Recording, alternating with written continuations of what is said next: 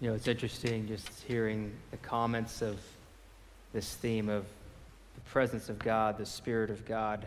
It's one of the things that draws people here. It's one of our core values. Like, it's what we pray for and go for is that we would be a Spirit-led church. And that's not just what happens up here or in this room. It's in our community groups.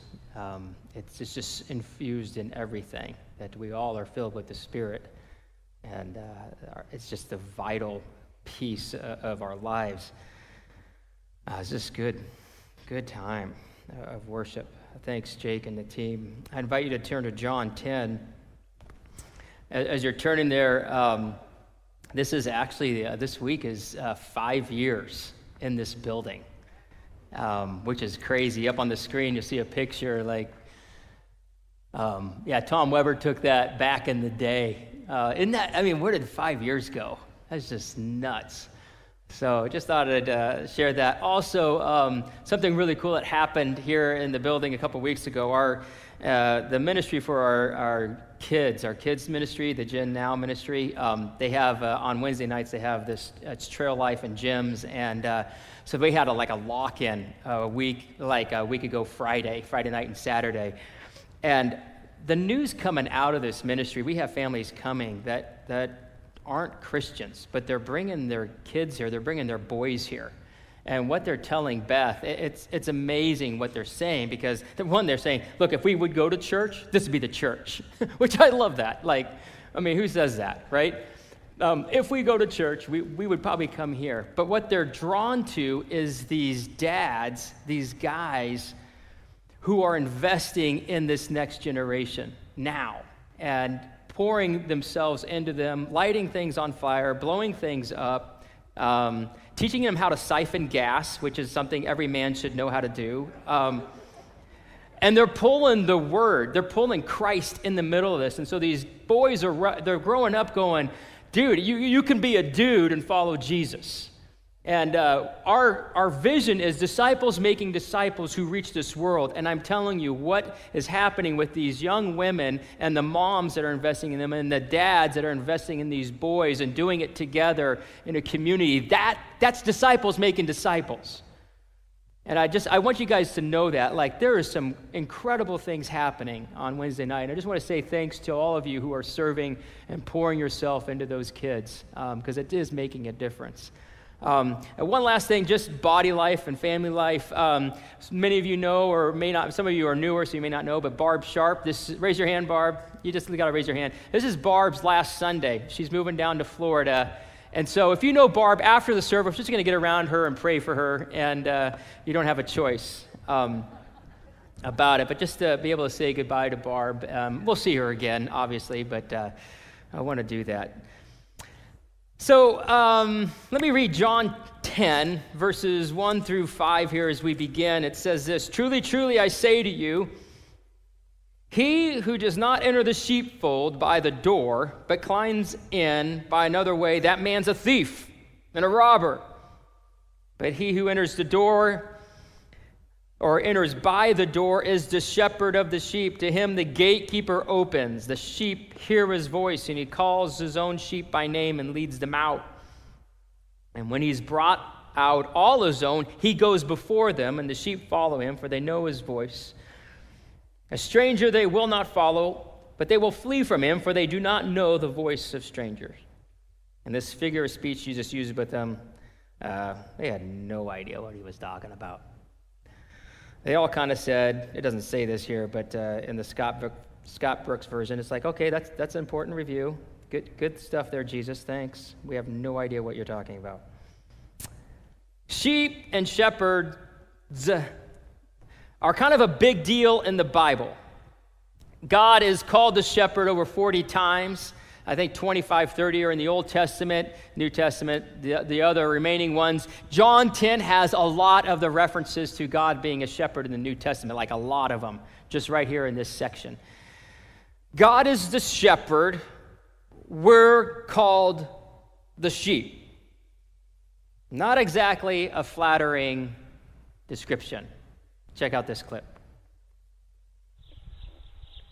"What do you want?"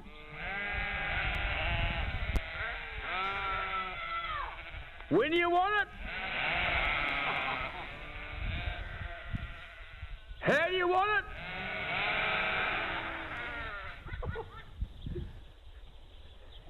Who's your daddy? It goes on and on and on. We're called sheep. Sheep have a natural instinct to follow. It's just in them from day one, little lamb following the older lambs, adult sheep following adult sheep. You can have a whole flock of sheep going along a trail, single file or 2 by 2, put a rope out in front of them. They have to hop over right there at the beginning, and they'll start hopping over it, take the rope away, and every sheep at that point will still hop over it because they are following the one in front of them, even though there's no rope. Sheep are known to follow each other off cliffs, follow each other into ravines, follow each other into peril, can't find good food, can't find water. Sheep need to be led. Sheep are incredibly vulnerable. When threat comes, they either cower and get down and just kind of kneel down, which is a great response, or they try to run. They have no defense mechanism. I mean, it's just sad. Like, none. They need to be protected. You and I, in a spiritual metaphor here, are called sheep. Man. God is called the shepherd. Over and over again, you see this in Genesis. You see this in the Psalms over and over again. You see it in the prophets that God is called the shepherd. The shepherd is the one, actually in Jesus' day and before then, and obviously for centuries afterwards, the shepherds didn't have electric fences. They didn't have the wire fences they could just set up around. They didn't have these big pole barns, anything like that.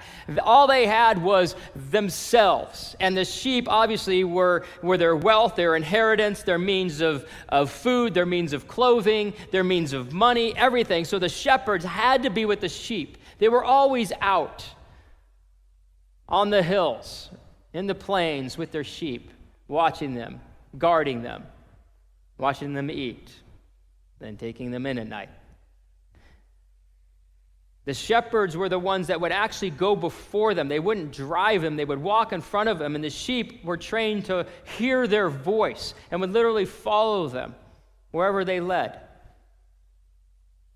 God says, I am the shepherd, and you are the sheep. It's this metaphor throughout Scripture, and one of the most famous passages of Scripture about shepherd and sheep is Psalm 23. A lot of us have memorized that. The Lord is my shepherd. I shall not want, as a sheep.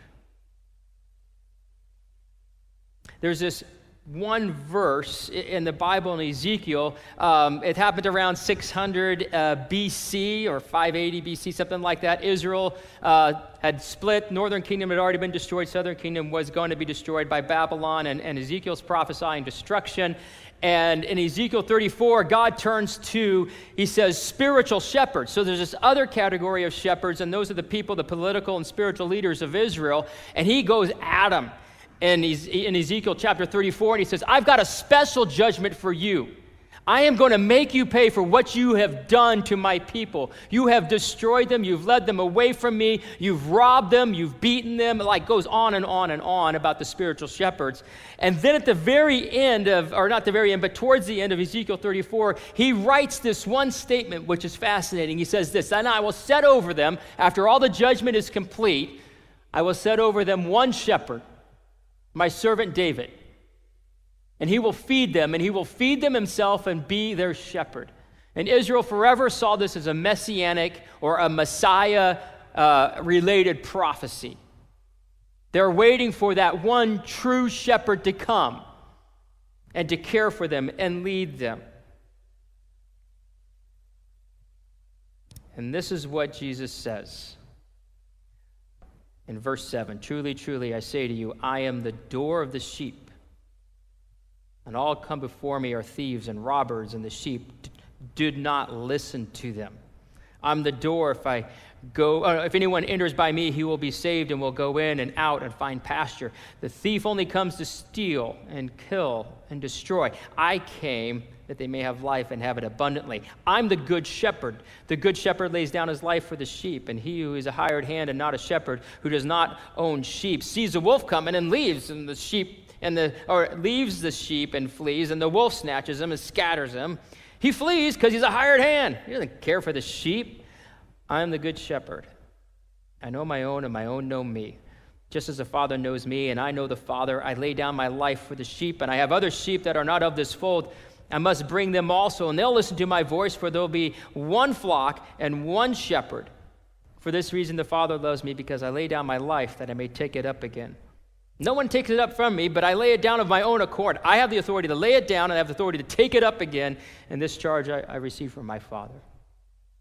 So Jesus launches in this whole thing about sheep and shepherd, and it seems completely unrelated, except it isn't. See, go back 150 years from this point, and there's this moment in Israel's history. The Greeks had conquered Israel 150 years earlier, about something like that, and the Greek Empire was on its way down, and Israel had been under their oppression, and there's this guy named Judas Maccabean. He leads this revolt against not only Greece, but also the spiritual leaders who had been compromised and had begun to worship idols and bring idols in and lead the people again to go the other way, to follow other gods instead of God, and they even brought this stuff into the temple. And so Judas Maccabean leads this revolt. He kicks out the Greeks. He kicks out all what you would say are the false spiritual shepherds, the thieves.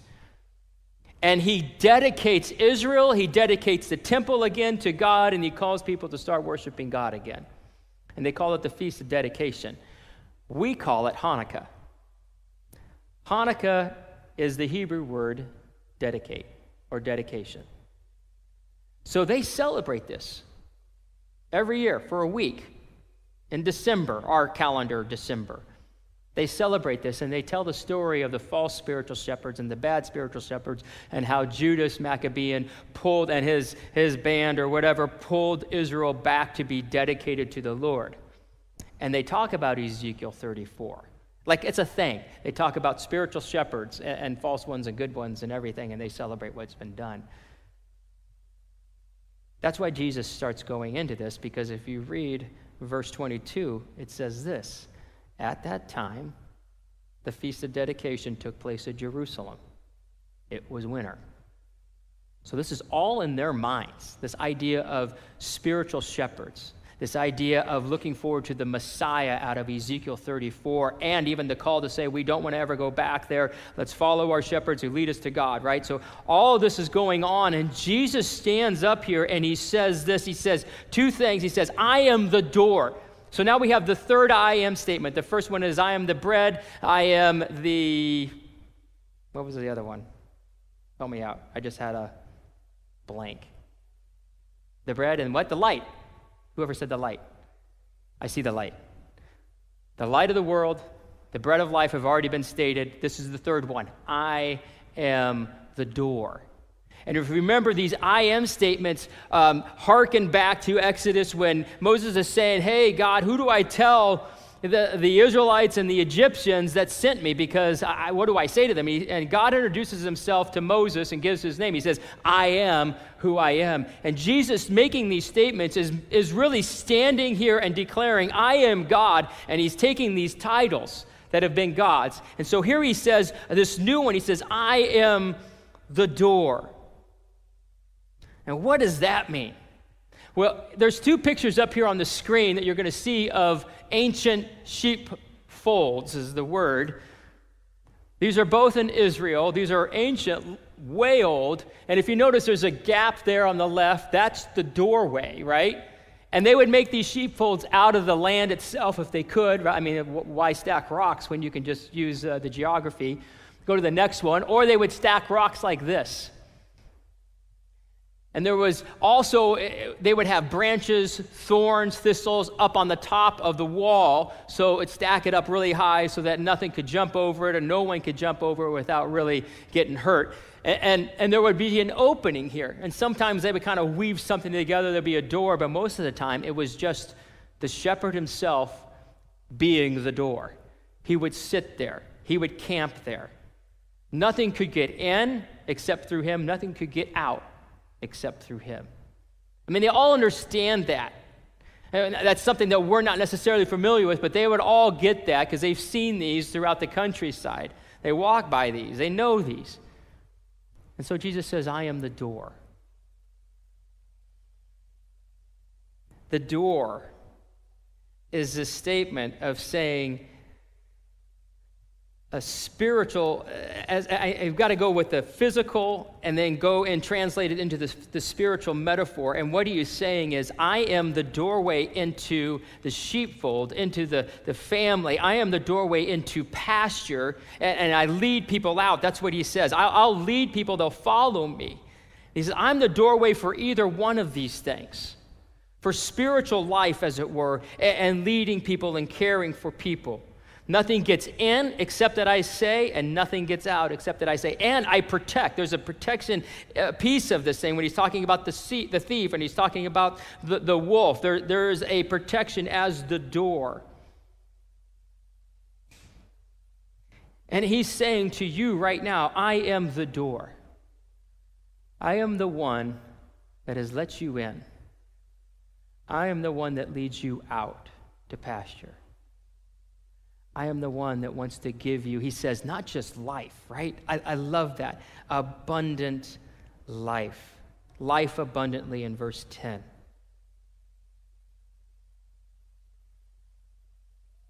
The Lord is my shepherd. So he says, I am the door. And then he moves on and he says this second one, I am the good shepherd. And he says it twice. Once in 11 and once in verse 14. Circle these things. These are these massive statements in the book of John. And it's a claim. This one's a claim pulling into Genesis, pulling out of Psalms, pulling out of Ezekiel and other passages where God says, I am the shepherd, and he's laying claim to the title as God. It's a staggering claim. And he's like, I am the shepherd you've been waiting for all these years that we're even looking for here in Hanukkah. I'm that guy.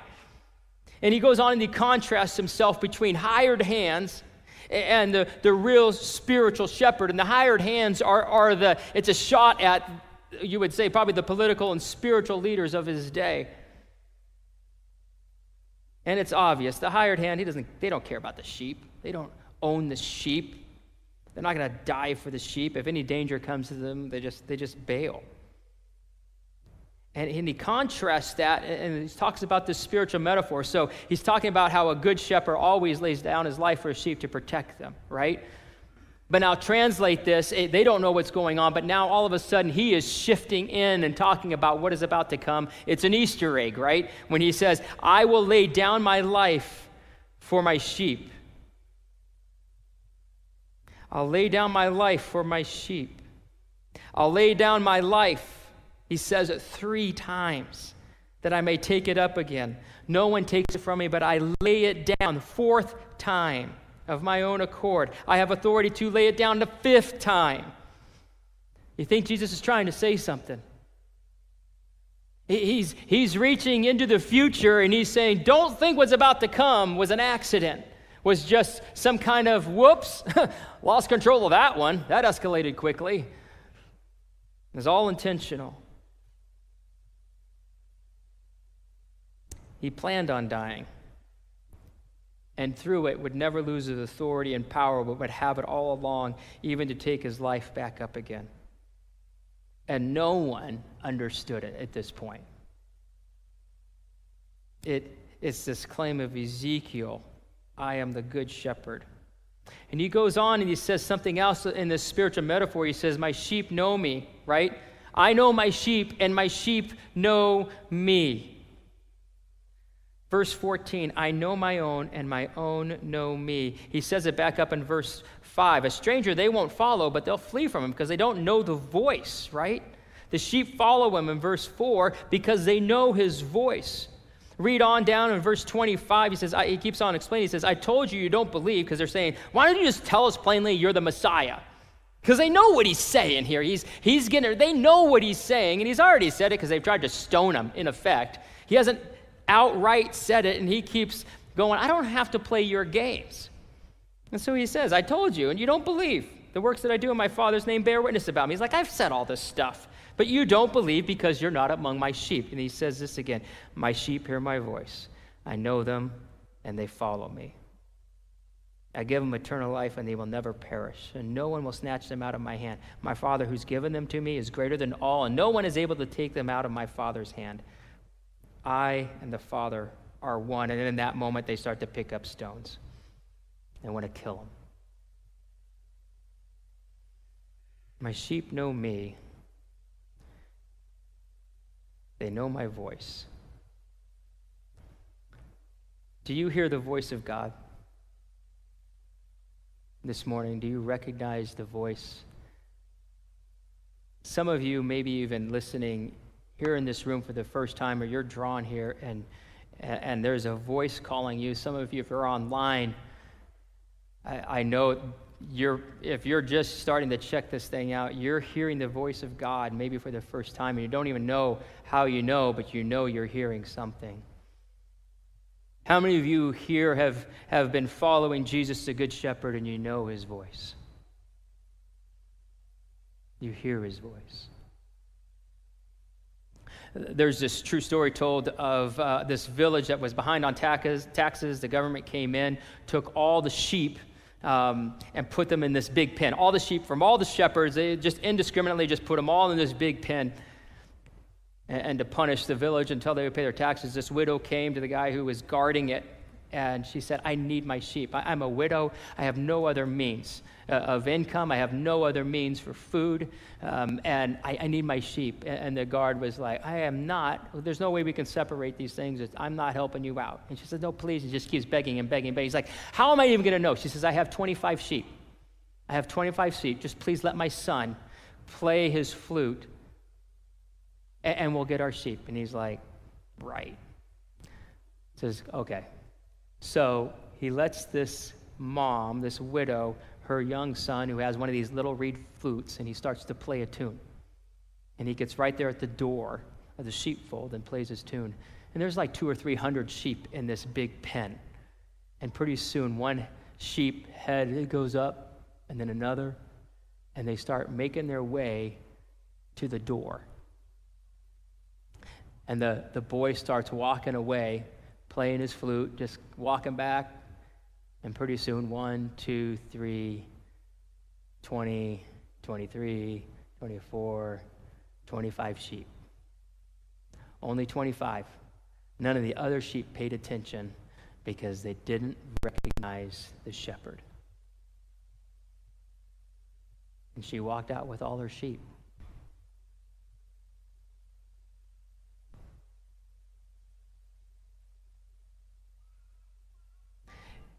You know, a couple weeks ago, I asked permission to tell this story. So a couple weeks ago, there was a guy here who's been searching for God and found himself in here. Someone in our church who loves him just said, hey, why don't you come? Invites him. And so he's sitting here 2 weeks ago in our service. And I'm just sharing that story out of Encounter where two people were surrendering certain aspects of their life to God. They were hearing God, and God was saying, it's time. I want you to give these things up, surrender them. And in those moments of surrender, remember how I described them feeling heat? Like each separate circumstances and just hot. And as I'm telling this story, this guy back here had been struggling with a chill for over 3 weeks and could never get warm and could never get the chill away. And while I'm talking about this, and what's going on with those people Encounter, his whole body it's filled with warmth. He walks out of here. He comes back the next week, which is last Sunday. Comes in, and his friend is here, and about to come in, and he's just like, I don't want to come in. I just need to process what's going on in my life. And while we're worshiping here, he ends up saying yes to Christ and following his shepherd over there. What I love about our good shepherd is he wants to bring everybody in. He wants to do good things for people even before they even start to follow him. Like, that's just our God. That's our shepherd. Like, he wants to pull everyone in. He says, I got sheep that aren't even part of this. And he's referring to those who aren't Jews. And he's saying, I'm going to pull them in again, and we're going to have one flock, and I am going to be the one shepherd. And some of you may be hearing from God right now. And you may be hearing that voice, and it's this inner, it's hard to describe. Everybody experiences it differently, and maybe it's audible, maybe it's just a knowing, maybe it's a sense, but Jesus is saying, follow me. And maybe today is the day.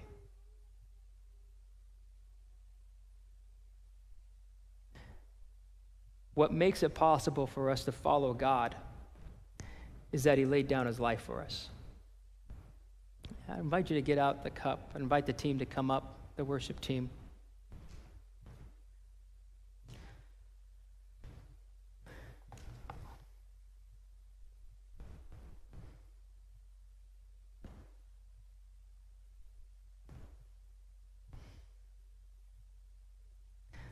Jesus said this. If Jesus is the good shepherd, I want you to just let this sink in. Jesus said this. I'm the good shepherd. I lay down my life. And instead of sheep, I want you to put your name in there. Don't just make it plural. Put your name in there. The good shepherd laid down his life for Scott. The good shepherd laid down his life for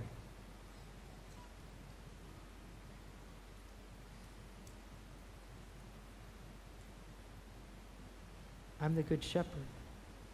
I lay down my life for Scott. I want to bring him in. I lay down my life for Scott that I could take it up again. No one takes my life from me, but I lay it down of my own accord. Do you remember the wolf coming at you? You remember the shepherds, the false shepherds, the hired hand, the vulnerability, the fear, the life without the good shepherd? And Jesus comes and he says, no, the whole reason I came was to save. There's a lot of reactions to Jesus in chapter 10.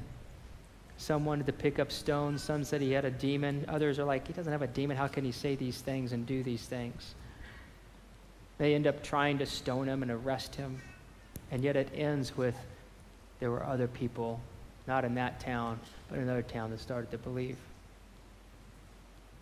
And maybe this morning during communion, as we think about Jesus laying down his life for us, his body broken for us, and his blood poured out for us to bring us life, abundant life, we just tell him again, we believe. We believe. Let's take.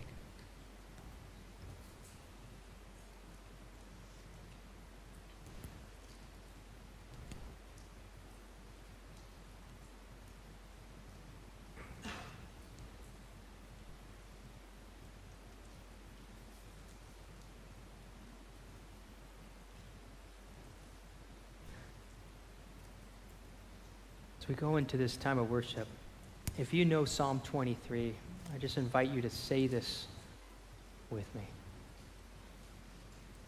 The Lord is my shepherd, I shall not want.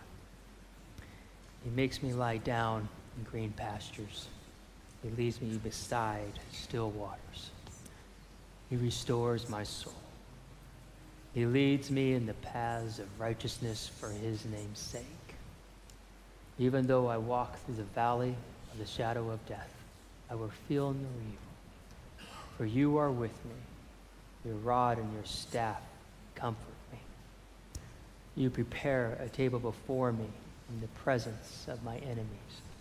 You anoint my head with oil. My cup overflows.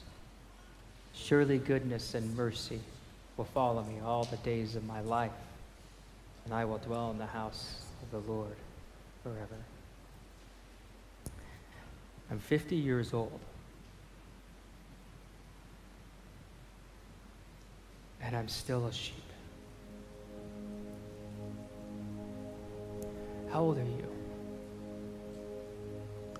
We never outgrow being vulnerable. We just never outgrow it. We never outgrow needing him to lead us, needing him to protect us, needing him to lead us to pastures, needing him to just comfort us in the valleys. We never outgrow it. And he wants it that way. What if in these next few minutes you and I just say, lead me, lead me, lead me, care for me. Let me hear your voice again. If you haven't heard his voice in a while, just tell, I want to hear your voice again. Talk to me.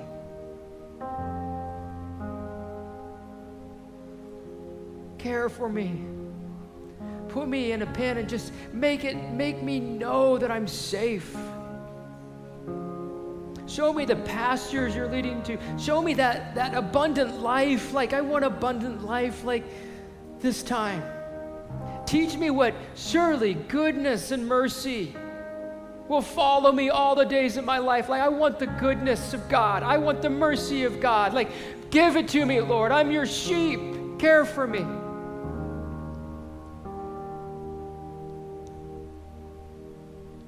Your shepherd.